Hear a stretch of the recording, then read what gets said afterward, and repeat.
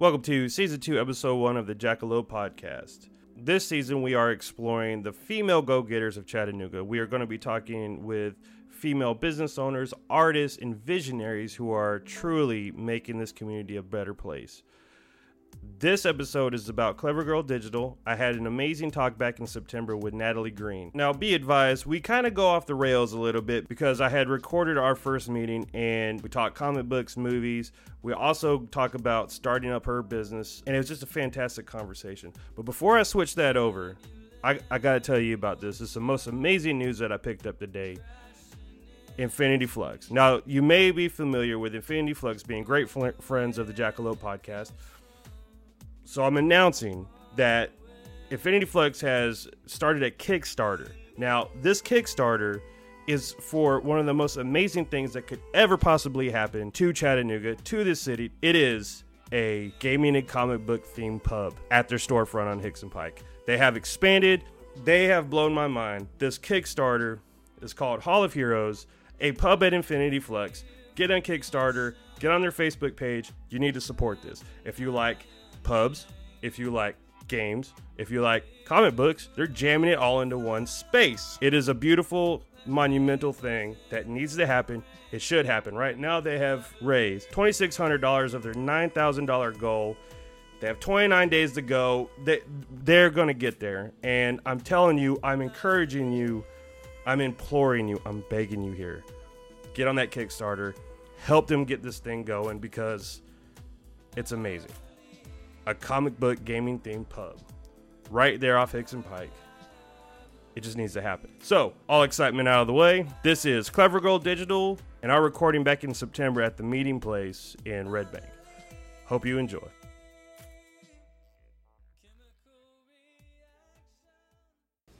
Miss Green. Yes. How are you today? I am fantastic. How are you? Thank you for joining me at the Meeting House in Red Bank. You are very welcome. Thank you for having me. This is my first time, so for listeners out there, if the audio isn't up to snuff, there's a lot going on, but we're going to make this work anyway. That's right. So, tell me a bit about yourself, Natalie. How did you get out here to the scenic city? To the scenic city. So I'm actually a Chicago native. I was born and raised in a suburb of Chicago, about 20 miles south of the city, and I lived there till I was 17. And then I found myself in Chattanooga with a boyfriend. I moved here for a dude, and that didn't work out, but it's all good because I met my husband, and we've been married for 13 years this September, the 25th. Wow. Yeah, I was married very young. And we've got two kids, an 8-year-old and a little boy that turns 2 tomorrow, actually. Wow. Yeah. I keep getting these podcasts like right on people's anniversaries or birthdays. Yeah. It never fails. I don't know, just wait, stars align. Yeah. So, I'm going to read your shirt. Clever Girl Digital. Yes. Tell me about this. Now, I found it at the Edney Innovation Center, your card, and right. I was grabbed by the logo. But first, tell me, what are you doing with Clever Girl? Sure. So Clever Girl Digital is content-focused marketing. Digital marketing primarily, but I'm certainly up to writing articles and any kind of print copy, things like that. I've been a writer as long as I can remember. I used to have regular columns on Nuga.com, parenting columns, and I've been blogging for years and years. But Clever Girl Digital is basically blogs, social media posts, content strategy, things of that nature. I've found myself falling into really technical projects, like I'm writing a series of video scripts for life insurance, like salespeople, and then I'm writing posts about jewelry insurance and a lot of insurance things, which is weird because my style is very, kind of irreverent and sarcastic and offbeat. Did these insurance companies seek you out for your writing style, or?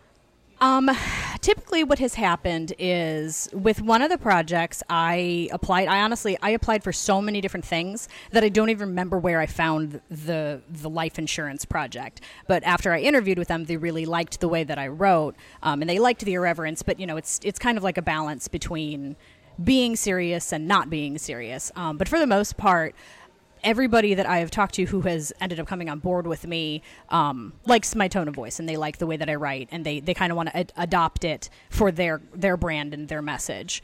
I haven't found a company yet that like is full-fledged my style, but hopefully that'll come soon. So it's sort of like an offbeat insurance company. Yeah, like Geico. I love Geico's commercials. I've always thought they were very funny. I like companies that aren't afraid to get weird. Yeah, or at least just have that sense of brevity. Yeah. with their advertising, which I think there's more appreciation for that, I think. Yeah, absolutely. Than the clinical style of writing.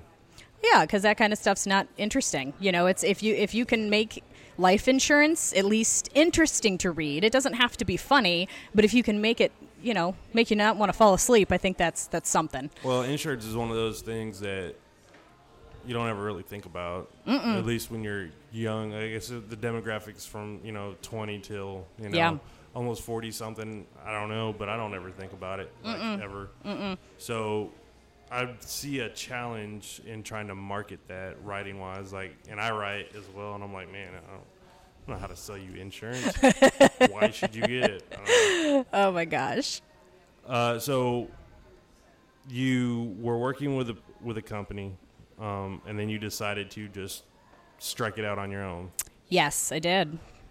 So leading up to that, what was guiding your mentality to get to that point? So the main thing was, the company I worked for was fantastic. They were stable, been in business for a long time, and it was fine. But I was running into an issue where, I've got 2 kids and limited amount of PTO, and every single last bit of it was being eaten up by Hamilton County schools closing because, snow or lack of snow, or my kids getting sick. One gets sick, the other one gets it, back and forth. I was out of PTO by, 6 months into my year. And it was just stressing me out. My husband and I, we couldn't take a vacation. My kids have never been on vacation to this day because our PTOs just never synced up. And when my kids would get sick, I could take off, but I didn't get paid for it, and I couldn't work from home. The policies of the company wouldn't allow it. So that was the main driving force was my kids. I wanted more time with my kids, and I wanted the flexibility to be able to say, okay, hey, I'm going to keep the baby home with me because he's got a fever, or I'm going to go have lunch with my kid today at school. And it was also the fact that I had been there for almost 5 years, and I felt like I had peaked. There was nowhere else for me to go. And I knew that if I struck out on my own, I could take projects I wanted and turn down ones that weren't really appealing to me. And if my kid was sick, I could keep them home, and I could still work and make money for my family. So, yeah. So a family necessity, but you already had skills in writing, so you figured you could market that. Writing for the social media or the digital content, was that something you already had an affinity towards? That's sort of what started it, because I kind of read your bio a little bit. Yeah. Yes, definitely. So I had at my previous job, I was the advertising coordinator. So I worked primarily with our email marketing program. I wrote the copy, I came up with the campaigns, I deployed the emails, developed our workflows and things like that. And I really liked it. I still really like writing email copy. It's a chance to be fun in a very short, consumable way. And you can get really creative with your emails. But I knew just being a writer and getting gigs solely writing is not easy. It's challenging. So I kind of threw in the social media aspect of that too, and it turns out that there are a lot of people that just don't have the time or the desire to manage their own social media accounts, and they're willing to outsource it and pay people to do it. So that's kind of why I created the Clever Girl Digital and not just Clever Girl Copy or content or something like that, to kind of to widen my skill set a little bit. But yeah, I've grown up with a computer in my house since I was 9, and I love the internet. I don't know any other way to say it, but I think I like the innovation of it. I like social media. I like all that kind of stuff. Well, I'm glad you do. I for one I'm not all with it. So I'd be one if I had the income for it. I would definitely be outsourcing my social media.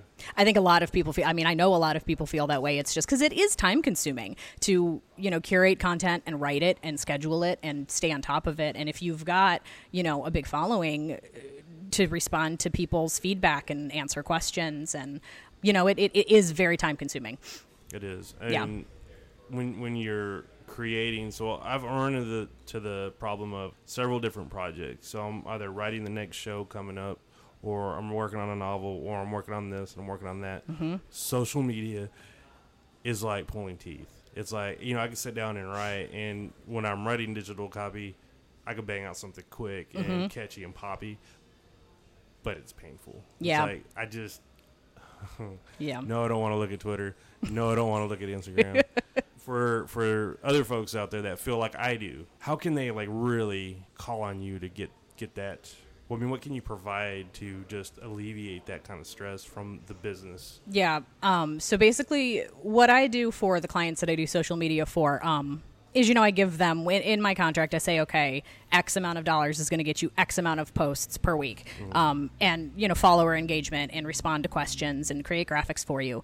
But really, so the thing about social media is you can't just write like you're shouting into the void, because social media is about engagement and it's about people liking you, basically. I mean, Facebook is kind of like a popularity contest, if you want to look at it that way. That's the way I see it anyway. And if you don't have the knack for writing relatable posts, then your social media efforts aren't really going to be successful. But that is my personal opinion. I know other digital marketers, might have a different viewpoint, but so, for clients who want help with social media, that's the creative side of it. That's the, I'm going to write stuff for you that people want to read and want to interact with. And that in turn is, going to build your reputation, build your followers, and make people want to buy your product or follow your blog or what have you, whatever your goal happens to be. And on the planning side of it, when you hire a social media manager, that person is sitting there planning your calendar, getting everything out so you don't have to touch it, you don't have to worry about it. And I think that's the biggest benefit for people, is because it does take a lot of work. You sometimes fall down the rabbit hole of just sitting there and responding and liking and talking to people. And if you have a business to run, you can't really do that for yourself. It's very true. Yeah. I mean, I see one of my clients has 5,000 people who follow it, and every post that I post for them, I get at least 25 comments, and I respond to every single one of those. If I was that business owner, I would never get anything done. No, with my business. When I was doing leathercraft, people were encouraging me to do the Etsy type thing. Yeah. And when I was trying to dip my toe into it, I found that the Internet of Things was sucking all my time. Yep. And my creative energy to actually do anything. Sure. So I completely and the deal is it's not terrestrial based anymore. I couldn't just go market my wares down the street without a bunch of other things in the process. So right. I just kind of let it slip. I was like, I could build and I'll do custom made things, but I'm not messing with the internet. And I'm still in that same, even with this podcast, it's just so much. It is. There's so many, there's social media, and it's pretty much all ingrained into social media because that's the platform. Right. It's the lifeblood of just a digital radio show. Yeah. And I'll have a day where I'm just like, no, this, I don't want to. And then I get yelled at, and then I make it happen. But something like that would be beneficial, because I found, and I'm a media student, I went to Chat State for media. Yeah. And there's a lot of people that they don't value the tool for what social media or digital media content provides. Right. But it's almost day and night when it works. Yeah. When it works well, and they're alleviated from that stress of it. But it's not just putting kitties on. I mean, it helps. Yeah. The internet's all about the kitties, but right. It helps to write creatively, and to manage. You got to manage it. That's the hard part. Yeah. It is the hard part. And, there is a lot of analytical side of things that comes with it. You look at your post analytics and you try and make a pattern and see, okay, this got a lot of likes. Why? So I'm going to do another post that's going to be similar but not identical, and maybe that one gets the same amount of likes or more, and maybe it doesn't. The internet is super, super fickle. Like, it's very difficult sometimes to predict what's going to land with people and what's not. When I wrote for Nuga, I wrote a biweekly column, and it was mostly a humorous column. You know, I kind of took the approach of parenting sucks real bad sometimes because, you know, a lot of people don't acknowledge that. It's always, look at this thing that I pinned and look at these cupcakes that I made from scratch. And I was posting, I don't like to play Barbies and I don't like to do that kind of thing. But, you know, I would post something and it would get a ton of traffic.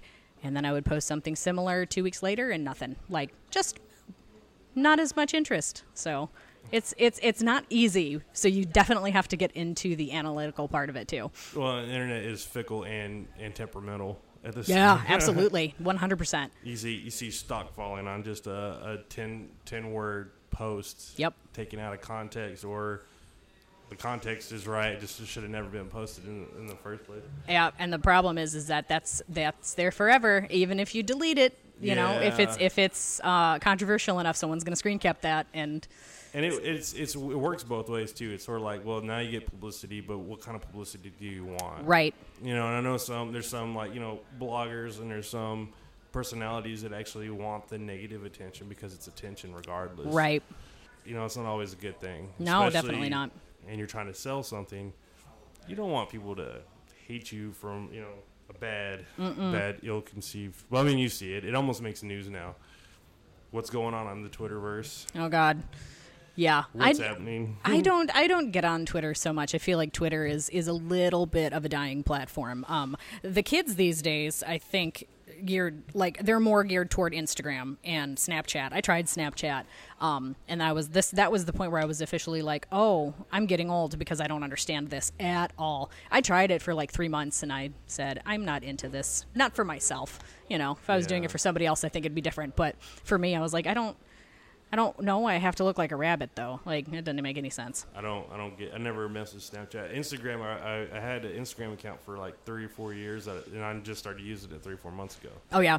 Yeah, I'm like, well, okay, I got it. And then, but what got me was there's an intrusive. I don't know if they changed the dynamic for marketing, but they started sending personalized messages straight to your Instagram account. Mm-hmm. Buy this, and I actually sent a pretty bad reply back. I'm like, look, you might be amateur at this, but don't message me with links to selling your product, because that's not how this is going to work. You can put it on my public feed all day, I don't care, but if you're going to follow me and then you're going to send me personalized, like, hey, check this out, click on this link, well, then now you're getting into a space I don't want you to spam me this stuff directly into my inbox or whatever. So I unfollowed them and then I blocked them. But I had to give him a pointer. I was like, you might be a new intern at this, but let me tell you something. Do not instant message me with your product. No. Just don't do it. No. I get that a lot. I'll follow somebody and I'll get some generic, hey, thanks for the follow. Be sure to check out our website, blah, blah, blah, blah, blah, blah, blah. And I'm like, that's creepy. I don't want to. I'll unfollow with, you know, and usually those are like auto replies, like bots, like Facebook Messenger, you know, bots that they have now, which actually are pretty helpful if you don't have the time. You can, you know, get the FAQs that people just tend to spam you over and over with questions and give them kind of a generic reply. But that's fine on the public wall or whatever, but not an instant message. Yeah. So I was like, ooh, this is bad. Because I look at it like, I'm not going to be kicking in your door or just spamming your messages when you're waiting for something. Yeah. You come through the wall like Kool-Aid Man. Yeah. Like, what's up? I left him a helpful hit. I left him a tip. I was like, hey, look, I know you might be new at this. You might be generating these bots. Yeah. And then I unfollowed them. Oh, womp womp. Yeah, and their product sucked anyway. Bunch of cheesy T-shirts. So I guess it's YouTube, but you get these personalities. I have no idea because I like to skip the commercials anyway. Mm-hmm. Ads don't entertain me. Yeah. And I'll even skip by billboards. Like, unless it's the United States Marine billboards, I don't see them. Yeah. They could be 100-foot wide thing. Yeah. And I'll drive by it, and I don't even register that it was ever a thing. And do the same thing with commercials, all that stuff. I'm completely, like, laser focused. It's kind of ridiculous. Yeah. Considering what I'm doing. But, like, hey, did you see that commercial? Like, no, I probably didn't. I didn't even see the billboard. I didn't see the ad. There was a grocery store there. It just happened. But these guys that get on YouTube are like, hey, look, I just see my Maserati or see all these cars I got. And I got them by reading books. Oh, my or gosh. These guys that they put all the little info trash on their video and they're like, you sell spatulas or put goofy stuff on T-shirts. And then you get an outcropping of these things on social media. Like, buy these T-shirts. I'm like, I'm not going to buy this T-shirt for $25. Get out of here. And then one of my friends posted something on Facebook about who are these people that have no experience, want to consult business, and they have no business experience whatsoever. Right. It's like, well, it's called getting money for doing nothing or not having the substance or the experience to tell other people how to do it. Right.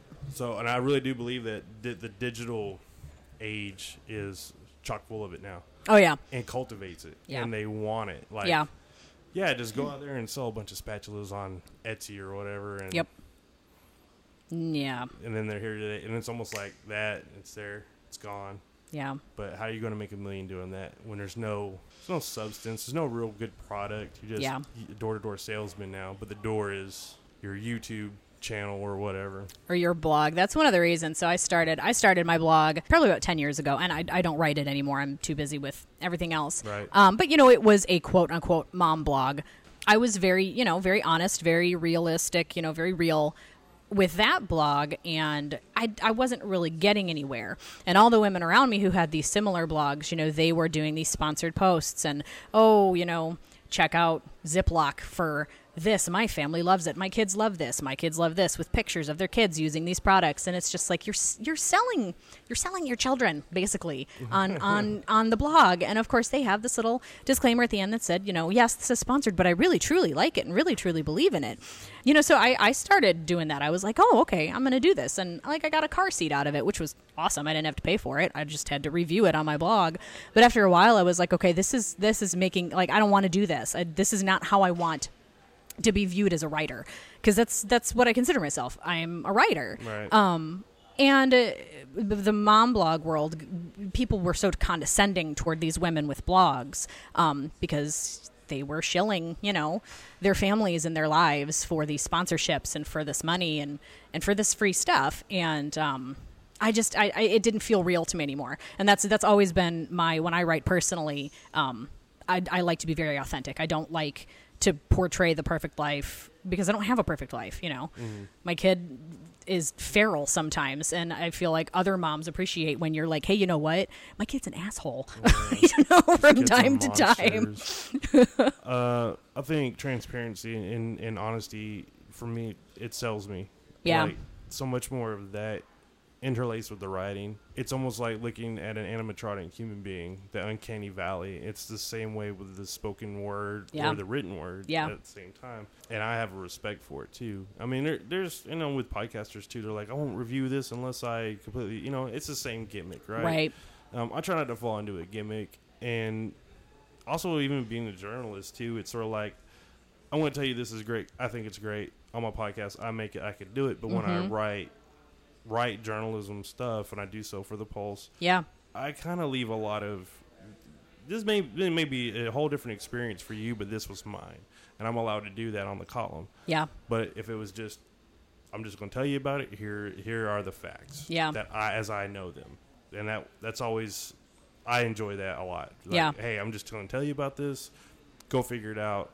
But and there you go. So there's just different aspects and levels to what you're doing based on your freedom. Like, if on my blog, it's all personal stuff. It's all my voice. It's all 100%. This is what happened. A lot of times it's road stories. I'm not going to tell you what cleaning solvent's going to work with whatever. Go figure it out. There's a million places for that, Seriously. But I think there's something important about mom blogs. I really do, especially if they're honest. Product or no, it's sort of like that neighborhood mom group that kind of went away a little bit, because you're inside most of the time, but it's still there, that community, right? So how to get through it? Oh, what's the baby's doing this, what the hell am I doing? So they're helpful. They are helpful, and I by no means think that mom blogs are bad. I would always hate when people would say mommy blogger, because it was always used in a condescending way. Right. Because a lot of these women are more than that, and those are the ones, those are the blogs that don't get successful, are where the women have, talent and they have something to say, those are the ones that don't often take off because it's not profitable. You know, you can't make a super ton of money off of that. Like, I think there's this one woman named Jenny Lawson, and she's known as the Blogess, and she's a published writer now. She has written 2 books and a coloring book, oddly enough, like a grown-up coloring book. But she has always been very candid about not necessarily motherhood, just her life in general. And it's specifically mental illness because she, you know, struggles with it and with depression. And she has always been incredibly candid and very open about it. And she's so funny.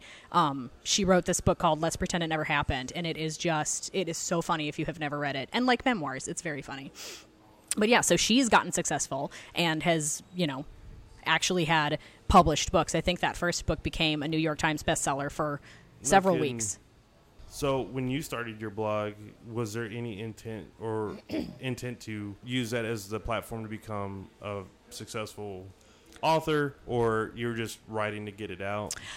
It was really, so I started my blog after my husband and I had a miscarriage back in 2007. So that's really what prompted me to start writing about it, because that's always kind of been my outlet. Like something bad happens or something I'm struggling with, I write about it. And so I started it there, and then that turned into us, you know, we were trying to get pregnant again, and it took us a while, and then it became a pregnancy blog, and then it, you know, my daughter was born, and it became, oh, wow, motherhood's really hard. And it's kind of evolved through that. And that blog did help me get the column on Nooga because I had writing samples that I could submit to them and say, hey, this is my voice. What do you guys think? And, you know, that eventually turned into, I had a freelance writing gig for a local magazine for a little bit of time, got too busy. So yeah, you know, that blog has kind of served me as a digital portfolio, so to speak, with writing samples. So I can say, this is typically how I write. I can adapt my tone to whatever you want, but if you like it, you know, this is my style. This is what I do. And, you know, I have been wanting to write a book for a while. One of the things I blogged about, because I had nowhere else to write about it, but my personal blog, was in 2011, my mother got sick just abruptly out of nowhere. We had to put her in hospice care, and she died within a week. And she and I had a very, very bad relationship. It was just kind of ugly. So I wrote about the hospice experience on my blog, and that kind of sparked, like, I think I'm gonna like I'm gonna write about this one day. You know, memoir style about my experience with growing up with a mentally ill mom, and my experiences with dealing with her death and stuff like that. So yeah, my blog got kind of heavy for a little while. We're going into some deep waters. Yeah, folks. for about a year. Get the water wings. We're going in deep. Yeah, I'm gonna dig a lot more on your website. I want to provide it on the link for the page. Cool. There's a lot to unpack. You know, I read a couple of things. I'm like, man, like I don't know how I missed this blog. Of course, I have my periods of complete media blackout. Yeah. I will shut everything off. Right. There'll be no internet. And then rudimentary cell phone. Mm-hmm. And then all the apps get deleted. I gotta purge. Yeah. Everything, because I got one of those minds that there's so much that gets caught in the net. Sure. When I'm filtering things, I've gotten a lot better about it now, but blurbs and all these things, I'm just like, man, I don't even know who I am. Yeah. Let alone how am I going to navigate all this? So yeah. And I talked about this a couple of times. Is I feel very disenfranchised because I don't really have a lot of connection with stuff that's out there. Mm-hmm. But I mean, for when we were going through this whole digital revolution, yeah, I was out of the country. Okay. I was gone. Yeah. Like, I was doing things, and I come back, and they had smartphones. Oh, wow. That's weird. Yeah. Yeah. I'm still all about this flip phone stuff. That's what is intense. happening? Yeah. So, and I'm reminded of a story my grandfather told me when he came back from the Navy, and he'd seen his first color television. Wow. The color television had been out, but he never seen it. He was always on a ship. Huh. Maybe heard rumors of it. Yeah. And then he came back, and it's like, TV's color now. What is this? That would be very, very jarring, I think. So I had a flip phone. This is my very first iPhone. I think it's a 5, maybe. Is it really? It bought off Craigslist. Nice. You know, and before that I had a flip phone. Yeah. You know, and I'm like, I miss my flip phone. And even to this day, I miss my flip phone. Oh, that's funny. One of my favorite phones was what was it called? I think it was called a Sidekick or something like that. It was it was like a normal looking phone, and then it had a keyboard that slid up. And then it had a normal keyboard, like a QWERTY keyboard or whatever you call I it. remember those. I loved that phone, and I love my iPhone because I like technology and I like gadgets. But that is still to date one of my favorite phones that I've ever had, and I think I had it from 2007 to 2008. Because you had a full like keyboard you can feel and stuff. Yep, and you didn't have to do the T9 texting, and because I've always been very big on texting. I hate talking on the phone. Really? I hate talking on the phone. I've gone away from it in the past like 6-7 years. Yeah. But it is an annoyance to just a 30-second phone call vice, a 5-minute text wait response type of thing. It seems very, I don't know. And I started that where it was like 10 cents for a text. Yep. Remember those days, the singular wireless days? Yep. And I was like, yep. I don't want to text. No, I'd get my phone bill and I'd be like, oh God, I texted a lot this month. Like that was way too much texting. I don't know. Like I could use technology. I'm more of a utilitarian with it. So if I don't have a specific use, it's a paperweight. I gotcha. That phone will be a paperweight until I have a specific use for it. Yeah. I'm a lot better a little bit now, but I'm still like, I'd rather, if I'm going to write, it's just word processor. Sure. I got an expensive word processor. Essentially, that's what I got. It's like, oh, these features and apps. Nah, when I build PCs, I could build gaming PCs as a hobby. I love all that. That's cool. And then I just start deleting stuff. Yeah. Like, I don't need Cortana. I don't need this. I don't need Siri. That phone is completely disabled except for 3 things. It's just bare bones. This is bare bones. Yeah. That's the way I like it. Yeah. I'm comfortable. I don't think I'm going to change. Yeah. Until I'm like, oh, I might need that. Yeah. And then, this is a cool little doodad. Yeah. So, that's kind of where I'm at and stuff. Yeah. And I'm 35, trying to dip more into it, which is because like when I write technology and gaming, I got that column. Yeah. So that's when I go into things as a blank canvas. I don't have this love of technology that's there. Yeah. So everything's like fireworks when it goes off for me. You know what I mean? It's yeah. Like this new program or this new like game engine, and I'll dig into it because I don't know. Yeah. And then I'm like, oh, this is nuts. It does water particles. And it maybe technology has been there forever. You know what I mean? Now I'm hitting it with like this old guy exposure to it. Like, oh, it makes these water particles on the screen and it's fantastic. And you just throw that little thing in there and I'm just a complete like 5-year-old kid, like, watching Blade Runner for the first time or something like that, So I guess it works. This is the way I write it. Yeah. I'm still got the column, so. Yeah. It's interesting. It's interesting. Different people's views of technology and their resistance toward it, just in general. Because I'm almost 35. I'll be 35 in January. What day? 9th. 21st. Yeah. Nice. My daughter's birthday is the 20th. She's right on the cusp of Aquarius and Capricorn. Right. But yeah, so we're essentially the same age, and it's like I love it, but I know a lot of people who are younger than me who are just like, whatever. I don't have a they don't have a Facebook page. They don't care about it. So I think it's just either you like it or you don't, or or you're indifferent, and just very utilitarian. I'm very utilitarian. I do like Facebook a lot more. I like Twitter too, but Facebook now is so much. Like, I got a hold of you through Facebook. It's true. So the connection aspect of it is something I'm not ever going to let go of. Right. Because these are all people, and, they're people that have been on the show, will be on the show. Yeah. And if you're listening, if you're on my Facebook friends list, you will. And they might even tell you all 300, 500 of, I don't even know how many I got. Yeah. That one time or another, I have reached out to them for something. So whether I got a story or something like that, I don't like to separate my personal life from even the job that I do or even freelancing, because this is what I do, you know, and I'm sure it's what you do as well. So you can't really separate the two. No, for sure. I'm 100% agree. Like I don't hide my identity with my brand. I'm very open. I'm very transparent.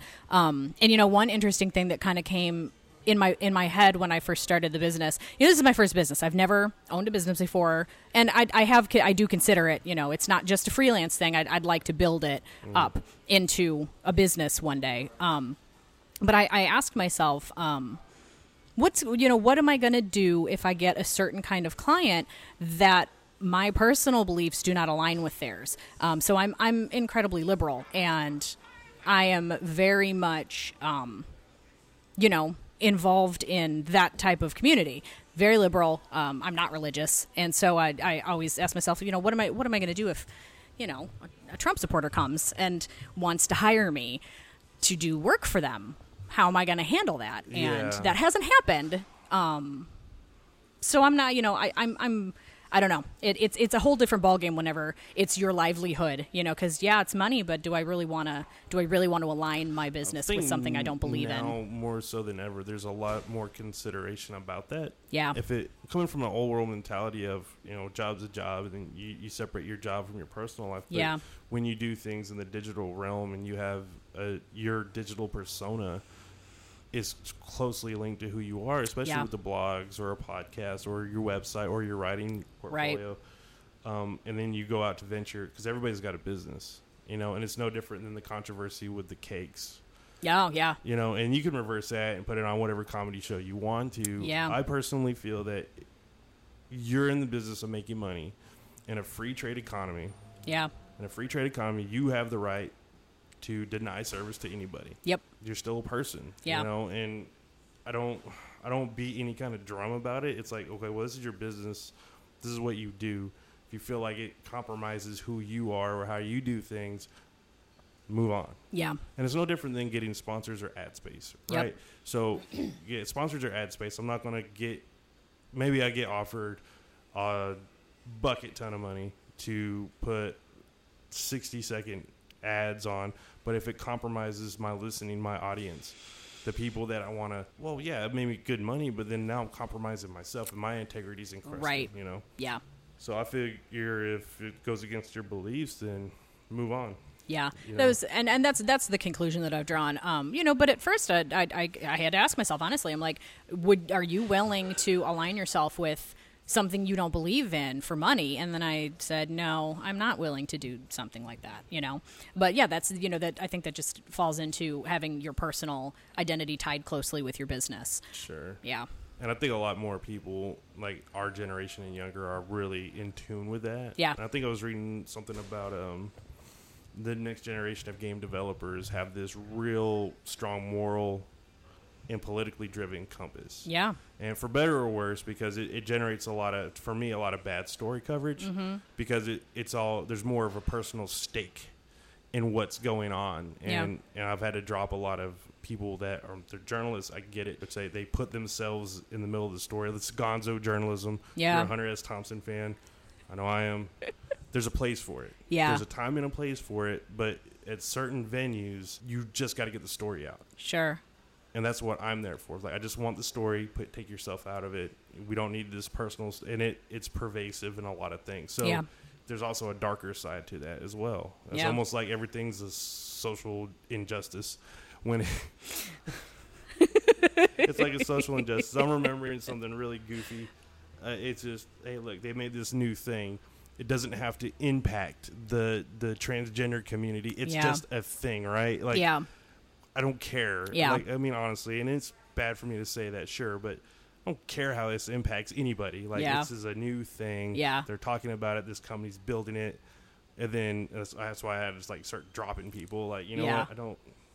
I don't need that. Yeah. Save it for your blog.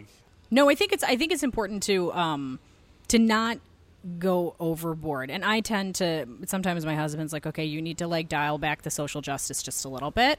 And I will admit, I sometimes do get carried away. It's usually when I've been listening to NPR pretty heavily and scrolling through Facebook. And then I'm like, okay, I have to take a step back. Like, I have had to stop listening to NPR because it makes me so mad. Just like, it does. Oh my God. There was one day, I think last week, somebody was talking and I cussed at my radio and I like violently turned it off. Did you listen to Inskeep talk to the CEO of Twitter?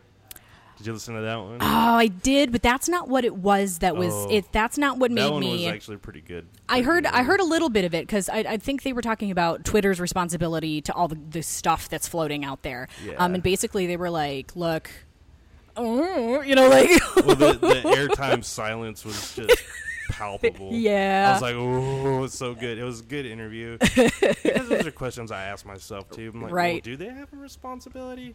No, that is a very good question because, I mean, that is a really, really good question. And I'm not sure I have a good answer for it, but I feel like didn't either. Yeah, I mean, it's a whole gray area, and it's a whole new. I mean, social media is only 10 years old. Nobody still knows what they're doing. No, it's a wild west. Yeah. Even with the podcast adventures and stuff, it's wild open. Yeah. Wide open. So you gotta navigate. Mm-hmm. You gotta have like this strong. I mean, not so much idealism, but just a strong compass of kind of keep you grounded. 'Cause Yeah. you can lose yourself in the just stream of I'm sure. everything. And the same thing goes to NPR, because Yeah. when I started listening to NPR when I was living in San Diego. Yeah. And one thing that NPR has is in San Diego is its own dedicated, constant NPR. At least here, WUTC breaks in and kind of gives you a cool down period with some jazz. I love WUTC. No, that's wide open, right? Oh, And my gosh. oh my god, everything's dying. The world's awful. But Yeah. again, I guess it just a little bit of time. You're just like, okay, well, how do I choose to respond to these things? Mm-hmm. And like I said, I try to stay out of the arena of stuff, the political arena of it. And Yeah. at one time, I was a very outspoken, opinionated dude. Again, we don't know what we're doing with all this. It's going to take some time because it's this new thing. And I wonder, like with the advent of the radio, right? Yeah. If they were asking the same questions. Probably on a much smaller scale. Yeah, like what do we do with this stuff? And it was technology. I don't know if you've seen the King's speech. Oh, yeah. That was a great one. And it was just like the importance of communication, Mm-hmm. like in this invention that would change the political dynamic of the world. Yep. With a radio. It was one of those movies that, like, I love movies. And when I saw the previews, I was like, this doesn't look interesting. And then I watched it and I said, holy shit, that was fantastic. That was good. It's such a good movie. Yeah, I was like, oh man. And because I remember stories from like my grandmother telling me about the radio Really? Yeah. and how much it was a big deal. Wow. And it was people huddled around the glow of their 3-story radio. Huh. They only had one channel on it at the time. Yeah. And then now it's like we're so radio, whatever. Oh, you just take it for granted. Take it for granted Yeah, now. you can have it anywhere. Yeah. And then pretty soon when we start having the Wi-Fi in the cars and all these things that will eventually, it's inevitable, Yep. right? So it's inevitable that you could probably do a podcast while you're driving. Yep. I want to pin that one. Save that for later. We'll save that one for later. I love to blow my 8-year-old's mind because, we're horrible parents and we let her have a tablet. Not a phone, though. Oh, you're awful monsters. I know. It's horrible. I should just be put in jail. But no, and she comes to me, oh, you know who has a cell phone, Mom? My BFF, such and such. And I'm like, oh, cool. You know who's not going to have a cell phone yet? It's you. Sorry, kiddo. But no, she has a tablet. And I told her one time, I'm like, hey, did you know that there were no smartphones when I was a kid? And she was like, did you have phones? Like phones? And I'm like, yes, I had phones. We're watching Supernatural the other day because she's into scary movies now. We have weekly horror movie nights. Oh, awesome. Oh, she loves them and nothing scares her. So we're watching Supernatural and they're using a payphone. And she goes, that phone is so gross. And I'm like, what? Why is it gross? Well, it doesn't even have a touch screen. And I'm like, well, I mean, you're actually more right than you realize because payphones were really disgusting. Like when you think about it and all the people that touched them and they always had that smell. And the gum stuck to the... Always. And it was just, you always felt like you needed a bath after you used them. But yeah, it just blows her mind. Did they have TV when you were a kid? I'm like, yeah, I'm not that old. Like, I'm not your grandparents' age. Even they had TV. It's just so... What'd y'all do? Figure things out. You hit each other with sticks. Yeah, That's what you did with... Oh, man, it's so... I mean, are your kids on the slime craze right now? Oh, yes. She likes my God. slime, and she loves YouTube, and she loves Minecraft. But yeah, We had to nix the YouTube a little bit because of the stream. It started going into some weird places. Yeah, you do have to be really careful. Like, she has a list of approved YouTubers that she can watch, like Dan TDM, because he does those Minecraft videos. But even then, I mean, because it'll just automatically play stuff sometimes afterwards. Whatever. Yeah. Yeah. Well, I started, and it's like a grown man with a little 12-year-old kid voice and Yep. playing something ridiculous. Or I'm like, this is going to give me nightmares. Yeah. I'm going to it's creepy. So we put a code on it, and we ration it, and only when we're present, Yep. you know, type of thing. Because it's just like, no, this is Yeah. nuts.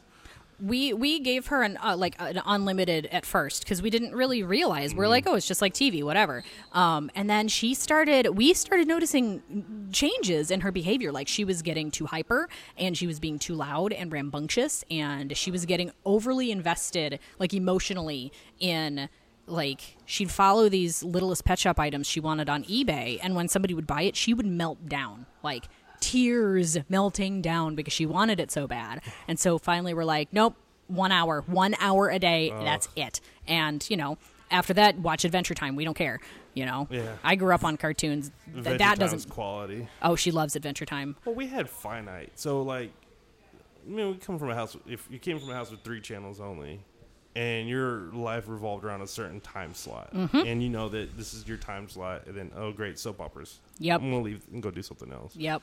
Well, that's over. Yep. You could binge watch an entire season of whatever you want. Yep. For as long as you want. Yeah.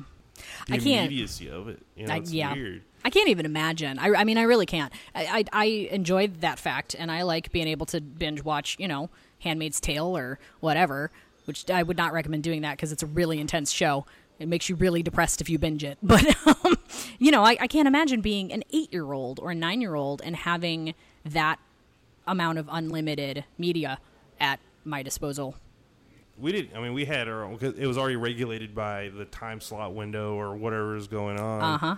But I could imagine if I was my 8-year-old self could just watch. What the hell was I watching then? You know, I don't even remember. Yeah. But I'm sure if I had the option to sit there and watch the entire thing, I would. Oh, yeah. 100%. Yeah, that's why I'm like a very conscious media consumer, right? There's a lot of things I'll just bypass. Like, you know what? Nah. Yeah. No. And with the stuff that Netflix keeps producing, I'm trying to question the sanity of a lot of people that are just sitting there like, you know what? We're just going to throw spaghetti at the internet wall and see what sticks, right? Yeah. And it's almost like they're just test betting every bad idea. So it's like, you know what? I'm really questioning this pay raise or this bill, you know, right now at this point. So, and then it might go away. Yeah. I might like the Stranger Things goes to another thing. That'll be the only reason why I'm holding on to Netflix right now is for the next Stranger Things. Oh, I love Stranger Things. Yeah, that's a good one. That one stuck. That one was good, but yeah.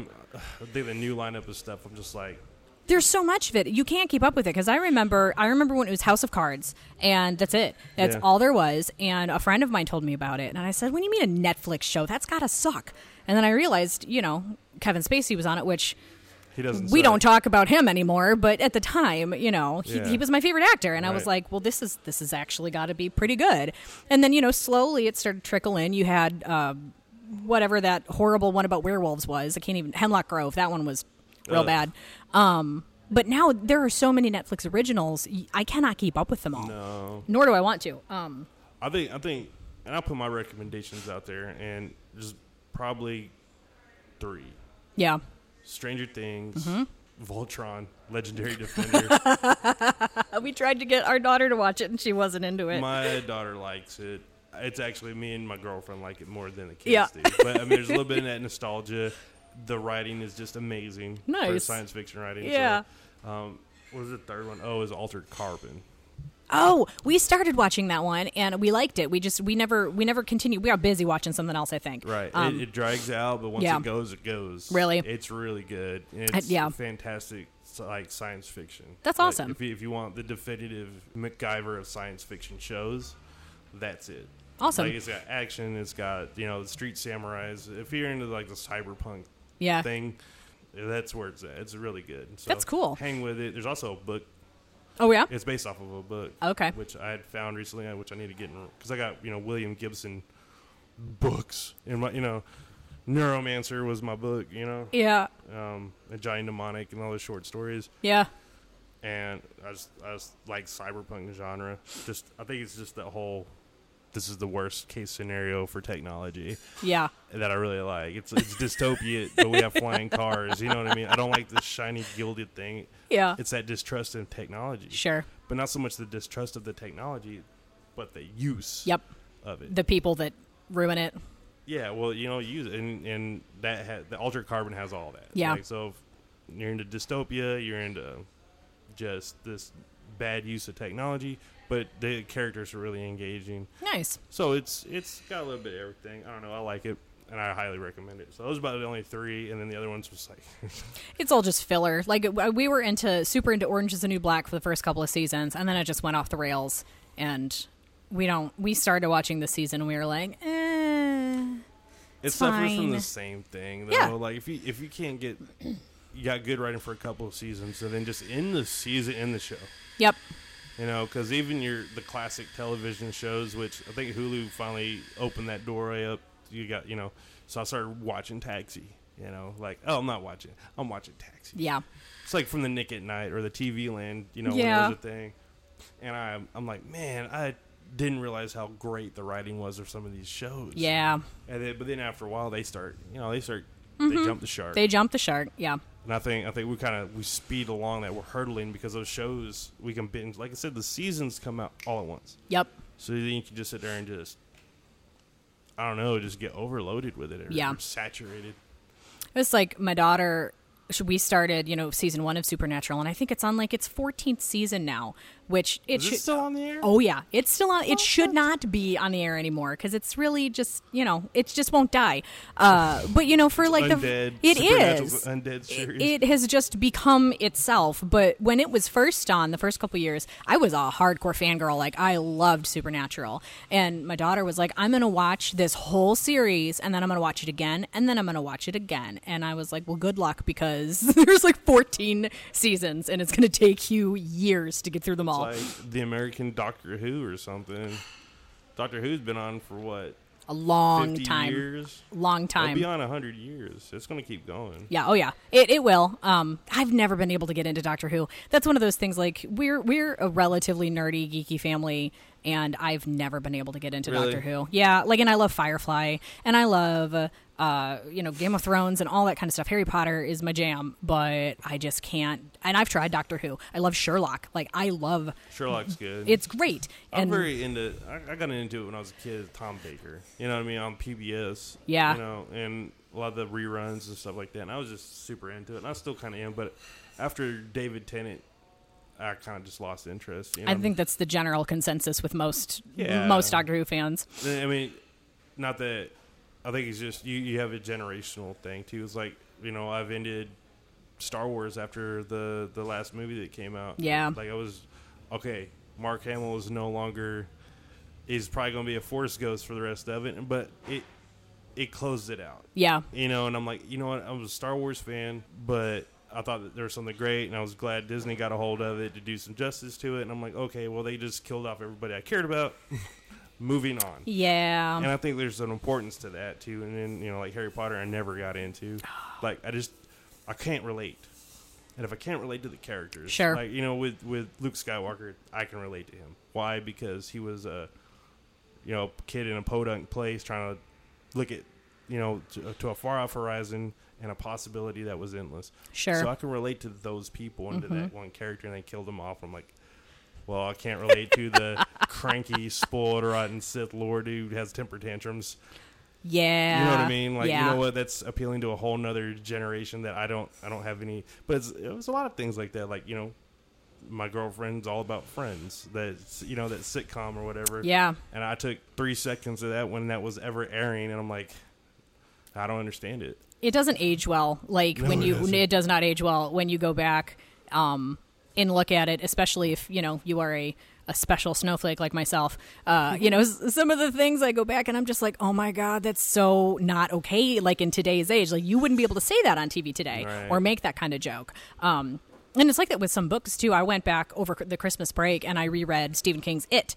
I read it for the first time when I was 11, which is not an appropriate thing for an 11-year-old to That was read. the same age by when the I read way, it. oh Yeah. my gosh! Like, going back, and it's not the scare factor. It's there's very adult things that happen in the book. Yeah. But going back, some of the things in that book, and I wonder if he looks back and he's just like, oh, because he seems pretty. I think he made his peace with it. Probably. I mean, there's literally nothing he can do. You can't go back and undo it.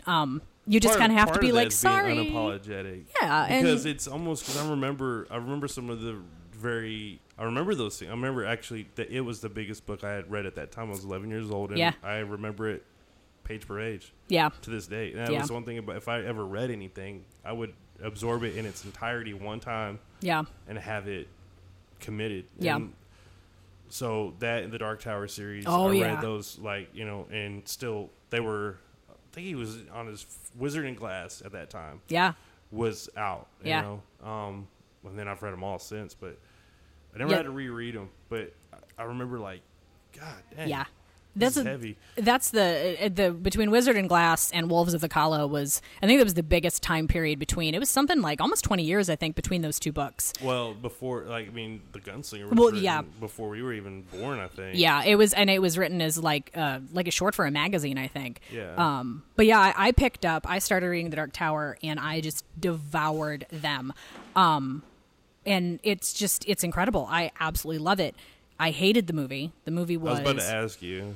And Idris Elba was amazing. He was a really great Roland, but the movie was an abomination. Like, there was nothing good about that movie except for him. I figured, I mean, there were hints that, because I mean, it's a Stephen King movie, first off. Yeah. It didn't have a great track record from the jump. I mean, yeah, Maximum Overdrive, and, you know, so, yes, The Dark Tower is one of my favorites. Yes. And I would say Dark Tower is better than Lord of the Rings for me.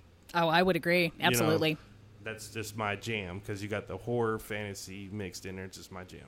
But it'll just help. It was great. He was really good. And I was like, you know what? This is just, and they made hints about it too. This is just another turn of the wheel. Yeah. You know what I mean? And so as soon as they dropped that line, I think Matthew McConaughey said, this is another turn of the wheel. I'm like, okay, I'm going to accept this as its own standalone thing. And that's what everybody needs to do. And then once you get that out of the way, it's fine. It's fine. That's the I mean, that really is the what I got from it. It was fine. The acting was good. You know, the special effects were fun, but I'm like, this isn't the Dark Tower. It's you know, I really think that it needs its own series, like Game of Thrones. Like, it's so epic. You're never going to be able to do it justice in a 2-hour movie. And it hits on things that I mean, I'm not a Game of Thrones person. I'm just not. I'm like, okay, first off, too many words, too many talking, too many characters. I don't care. Like, they were killing off all these people I didn't care about anyway. I didn't care about them. I'm like, there's nothing there for me. Yeah. I get nothing out of it. Sure. It's almost like stale wafer cookies. The deal is I've been heavily inundated with reading dark fantasy novels of all various shapes, kinds, and sizes. I'm like, just aping all these other things. Yeah. So if we're going to go as far back as, you know, Robert E. Howard's strange, weird tales type stuff. Yeah. And I'm like, okay, well, that's, I mean, woo. You know, I wasn't impressed. I'm sorry if, you know, okay, yeah, I can go without it. Oh, she has dragons. Okay. Sure. But that's why I like, you know, Dark Tower, you got a gunslinger, there are knights, and then there's drug addiction. There's somebody with split personalities. Yep. There's the end of the world. Everything's linked together. There's so all this metaphysical stuff going on. Cool. You know, that's more my bag. But one of the things I love most is that it's, you know, that's his opus, and everything, not everything, but there's so many of his other works that connect to the Dark Tower. The tie-ins are great. And if you haven't seen Castle Rock on Hulu yet... I didn't watch the new one yet.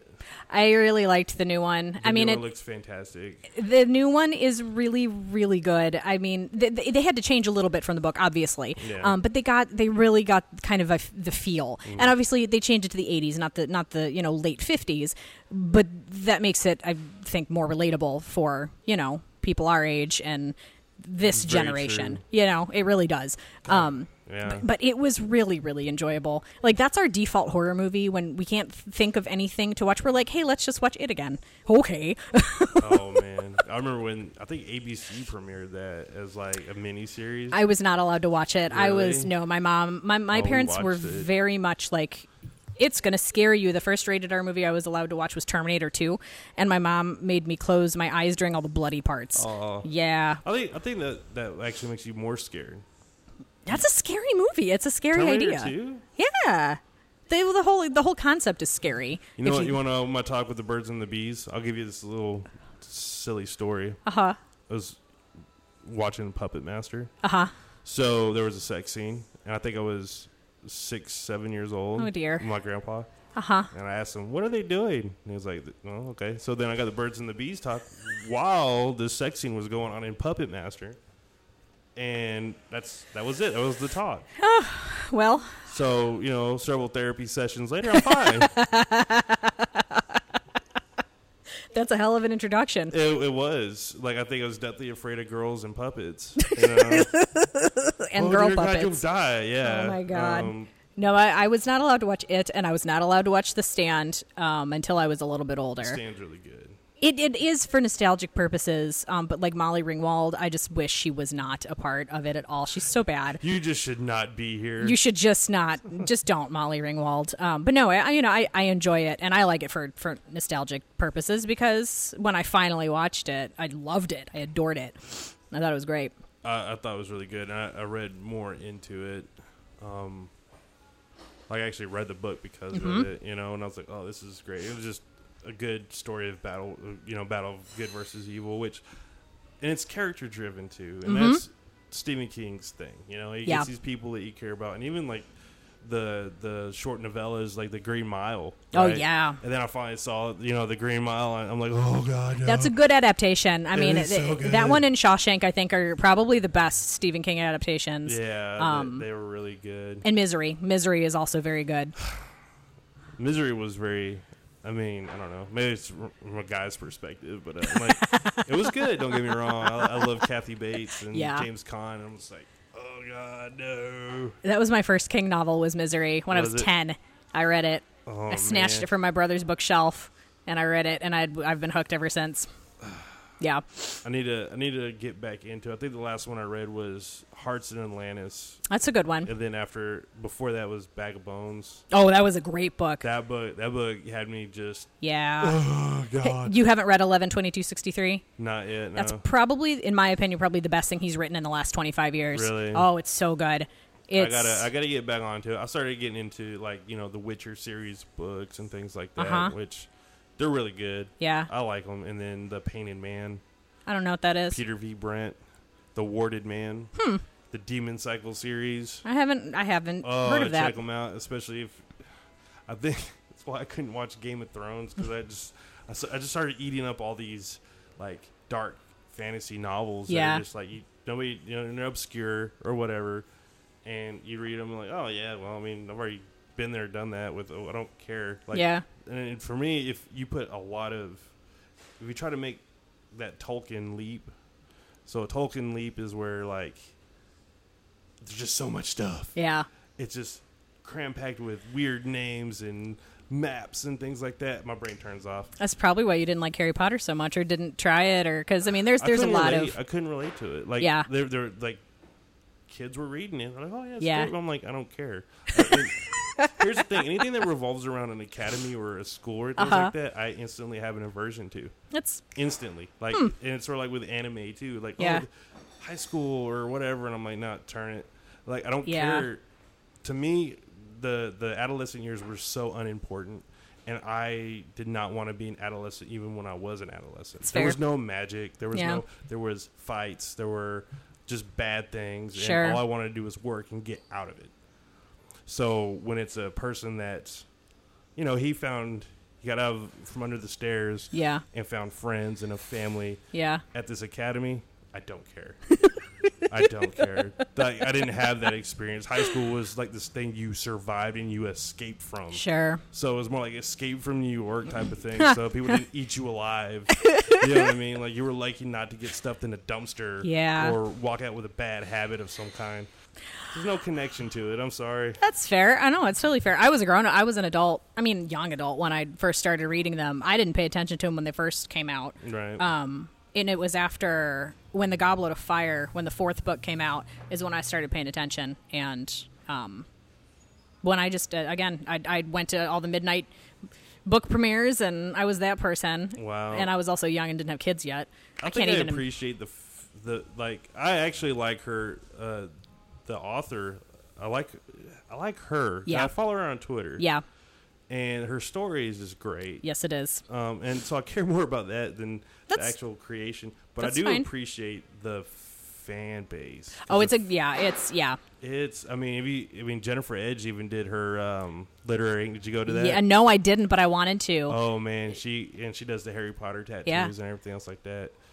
But I heard it was great. I'm actually planning on going to her for my not my first tattoo, but like I want a big Dark Tower sleeve. Actually, she does good Dark Tower themed tattoos. Yeah. I'm sure you've seen them around town. I have. And one of the biggest things she had a tattoo contest on Instagram not too long ago where she was like, pitch me your tattoo idea and I'm going to pick one. I'm going to pick my favorite and that person's going to get that tattoo free of charge. Ooh. And so I told her, I was like, I want, this epic Dark Tower tattoo with tie-ins and all this stuff.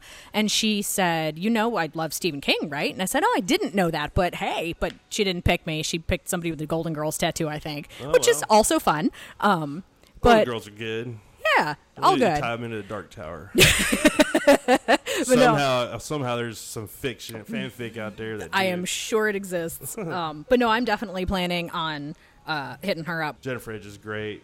Definitely go down there and get their tattoos. I'm not getting paid to say that. No, they don't endorse me up. This is just normal talk. But yeah, her Stephen King Dark Tower. I've seen a couple of them around town, man, and they are great. Well, their whole the literary ink thing and just the geeky tattoos that they seem to specialize in is one of the reasons why I was like, well, that's where I'm going to go. When I get my nerd tattoos, is I'm going to go there because they get it. They are a nerd tattoo haven. Yeah, especially the Harry Potter stuff. Mm-hmm. And God, that and I missed it. Like I said, I appreciate the fan, but it just doesn't resonate with me, man. It really just that hero that leaves that or gets exiled or goes away, and that's my life, and I relate to that a lot because I as long as I can remember growing up in the podunk tiny little town that I did, I wanted to leave it.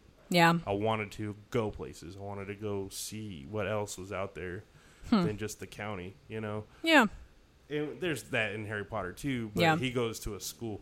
He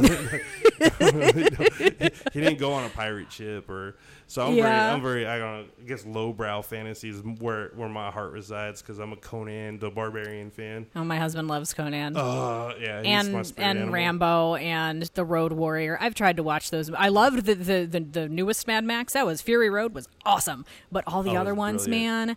I have tried so many times to watch those movies. Really? I can't. I just can't. I don't. It's too cheap. Like, it's one of those, if you don't see it when you're younger, it just doesn't. It was a low-budget, independent movie, man. That cultivated just a cult following. Yeah. Well, it's like, I have those movies that I'm obsessed with that were my favorites when I was a child. Like, I love The Never-Ending Story, and I love Labyrinth. And my husband hadn't seen either of those until he was an adult. And when we watched him, he's like, what is this? This is ridiculous. I do not like this at all. Especially Never-Ending Story. I became a David Bowie fan because of Labyrinth. Oh, yeah, absolutely. I'm like, I like David Bowie, and not because he has an armadillo in his tights. My daughter got really into Labyrinth when she was about 3, and I was like, okay, I love this movie, but if you watch it one more time, I'm gonna have to throw you out the window. Like, don't, I can't do it anymore. You ruined it for me. Yeah, there's a time and a place. Oh my God, she was really when she would get into things. She's been into movies since she was 18 months old. We took her to her first movie in the theater when she was 18 months, and she sat the whole time. It was Puss in Boots, and she sat through the whole thing. She sat through the first Avengers movie, where she was 2 and a half. God, really? Yeah, she sat through the first. I can't sit through the Avengers movie. I'm like, oh my God. So I watched, what was it, the Infinity War? Oh God, Infinity War was intense.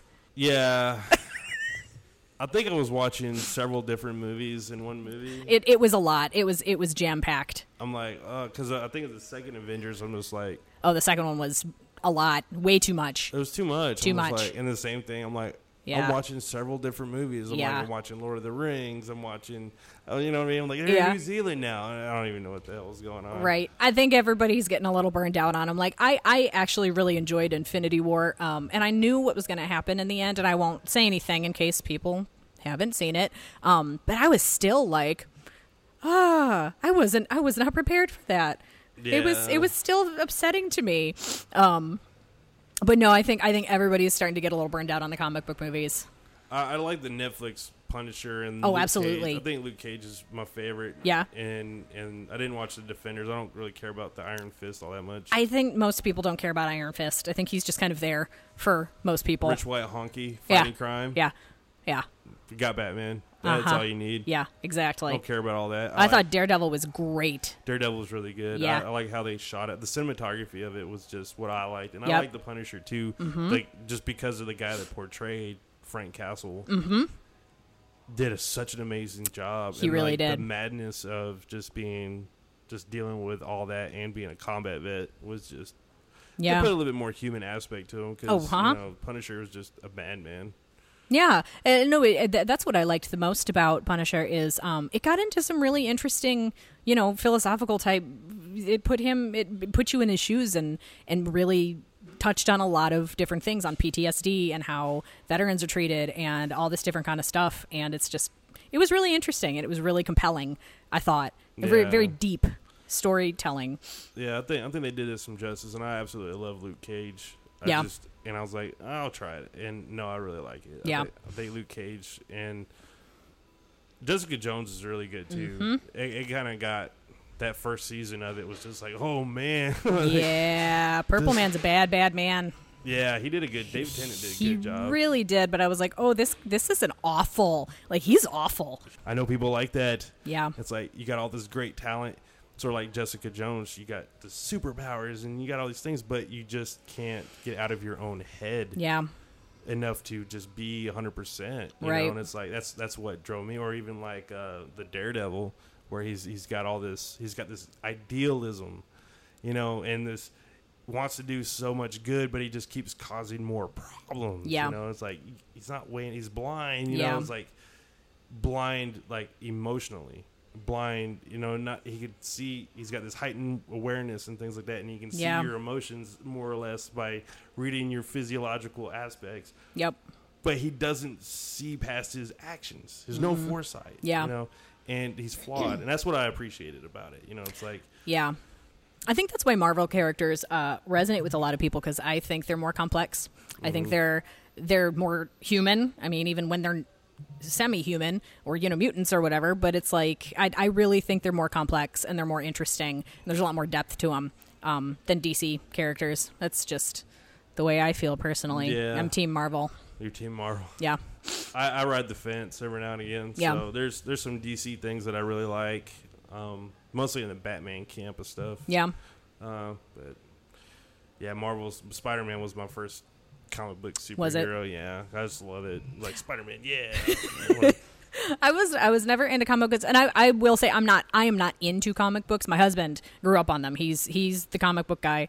So when I married him, I was like, oh, I'll give it a shot. And so he gave me the Civil War arc to read, and it was my first exposure, and I was like, this is amazing. Ooh. It was so good. And then he gave me an X-Men series which was written by Joss Whedon, and I don't remember, it might have been Astonishing X-Men. And I loved it because I loved Firefly and I loved Joss Whedon, so those were good arcs so to I turned my girlfriend onto Firefly and series first before Serenity. And I'm like, all right, whatever you do, don't watch Serenity without me.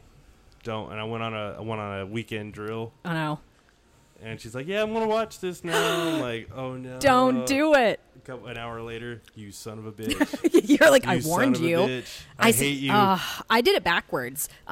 When Serenity came out, I went with a bunch of friends to go see it, and they had already seen Firefly, and I hadn't. Right. And I was like, oh, it's a movie, I'm gonna go. And so when that happens at the end, I was just like, okay, because I hadn't seen the whole series and I wasn't invested. But now, of course, when I watch, I'm just like, oh, it's so sad. It makes me so sad. My favorite episode is Jamestown. Oh, that's a great one. That's my favorite one. I like that one and Out of Gas, where you get everybody's backstory. Yeah, that one is really, really good. But yeah, Jamestown is great. They're all really good. It's a shame that could have. All right, so I'm not a Supernatural fan by any means, and I was in Afghanistan when somebody gave me the first season run on DVD, and I'm like, okay, and I couldn't get past the first 30 seconds. Really? I really couldn't. And same thing with Buffy the Vampire Slayer. Yeah. I couldn't get past the first 30 seconds. I'm like, you know what? I'm a fan of camp. Yeah. I'm a fan of campy movies. I liked Ash versus Evil Dead. Yeah. On Stars. Yeah. I loved it.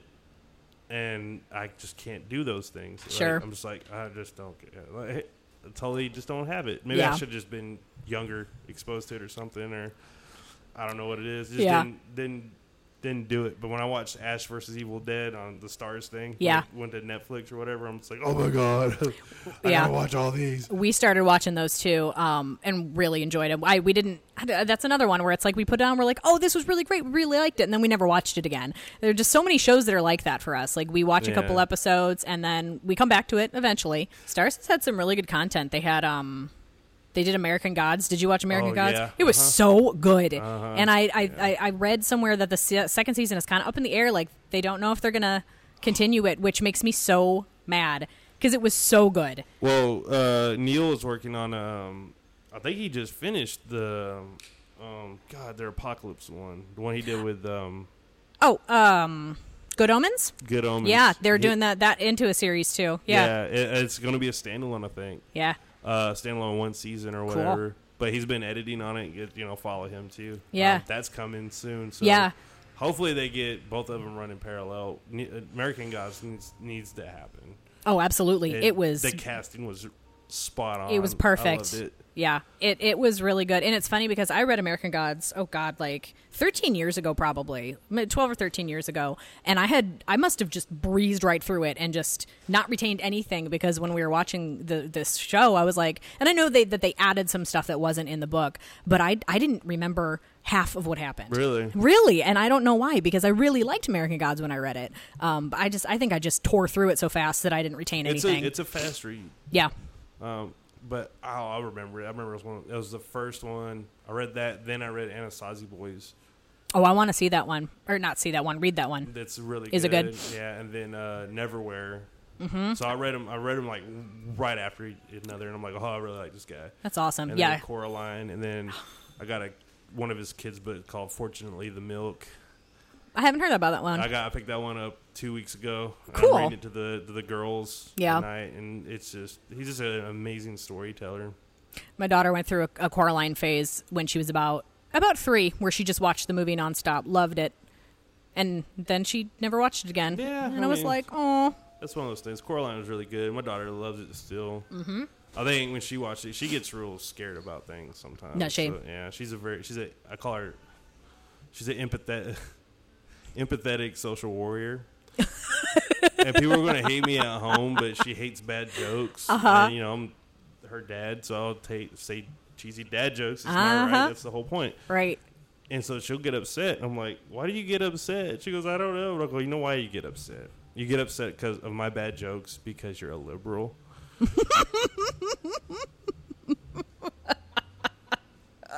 And then I'll say them, and she'll like, stop. I'll go, why do you hate that joke? She goes, because I'm a liberal. Oh, my gosh. Oh, my God, I hope you say that out loud. That's great. Not hating on any liberals. She is a social justice warrior. She's very outspoken and opinionated. Yeah. But she's so empathetic. Yeah.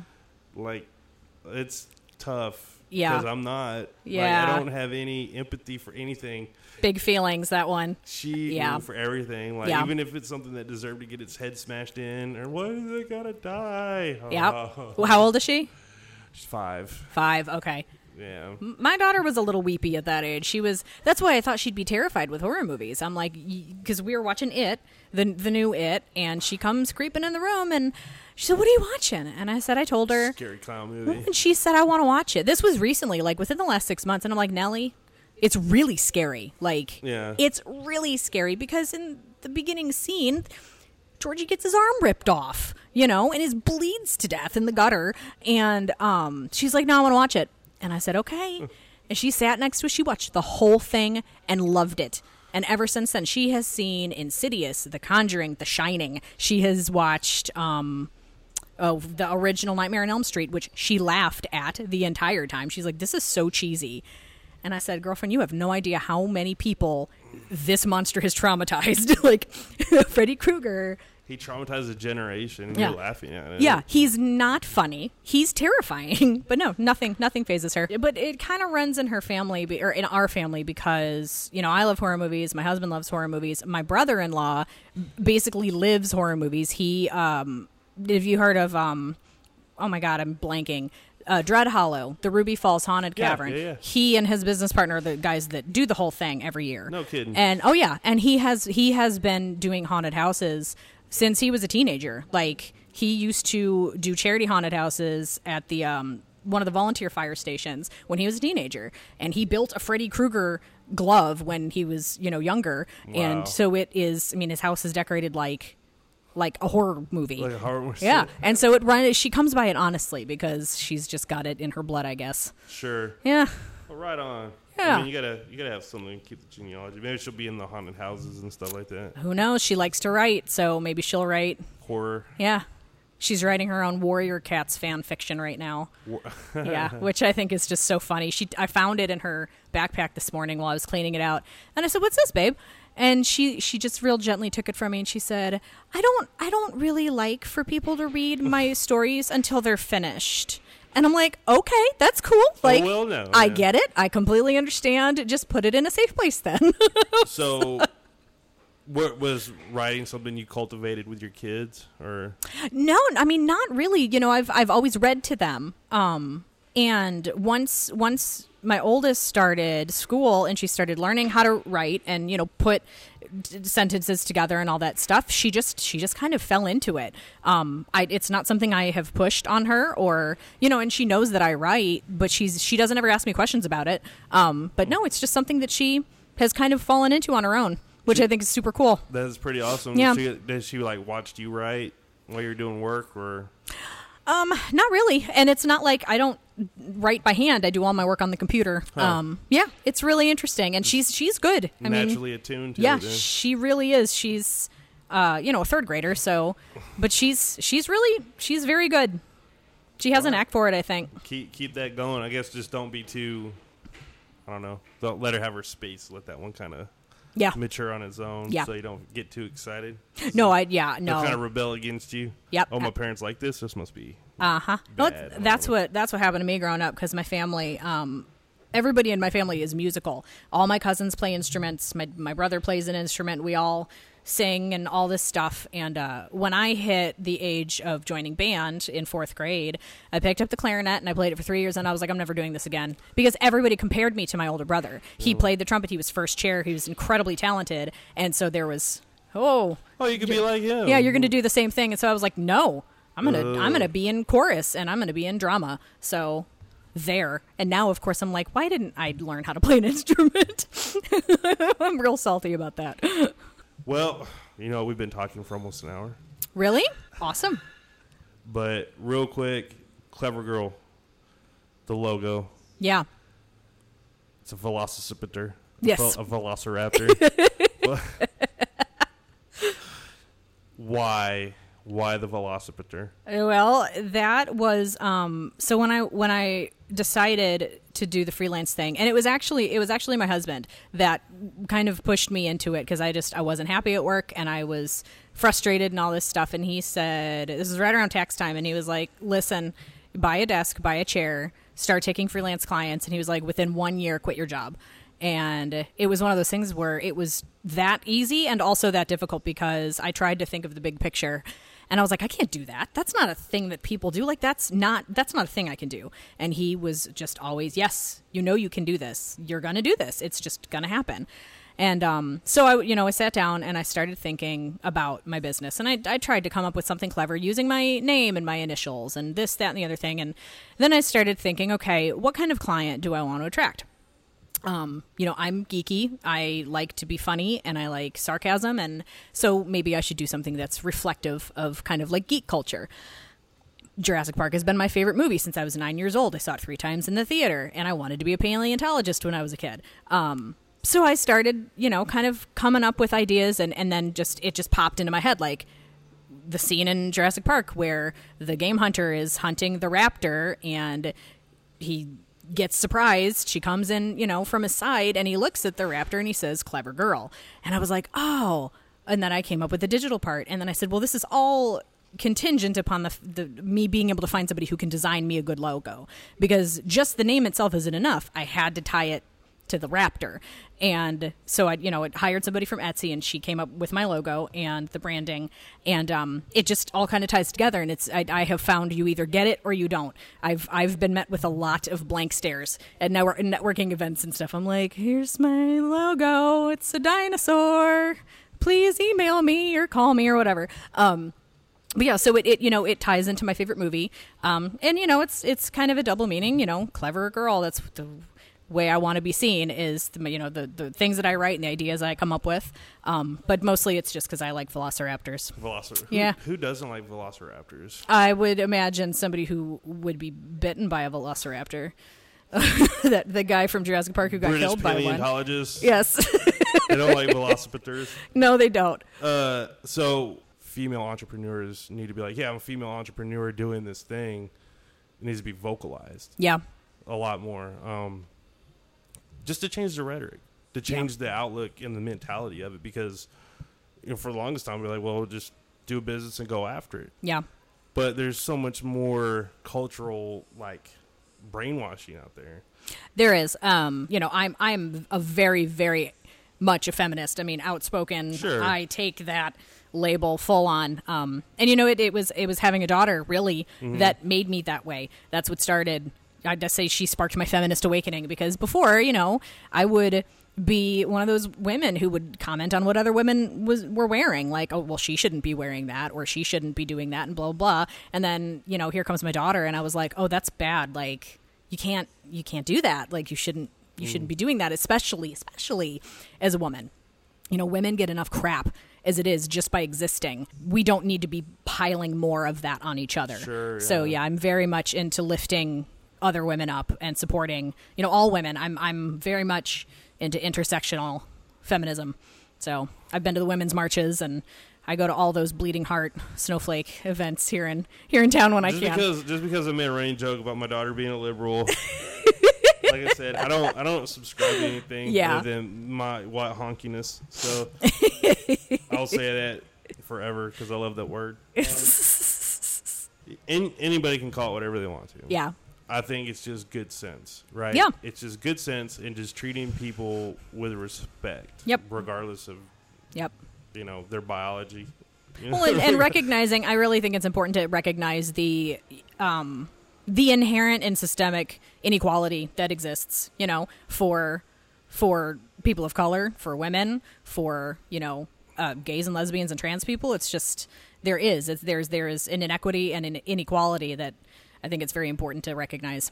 How is business? So is it good? You're taking off.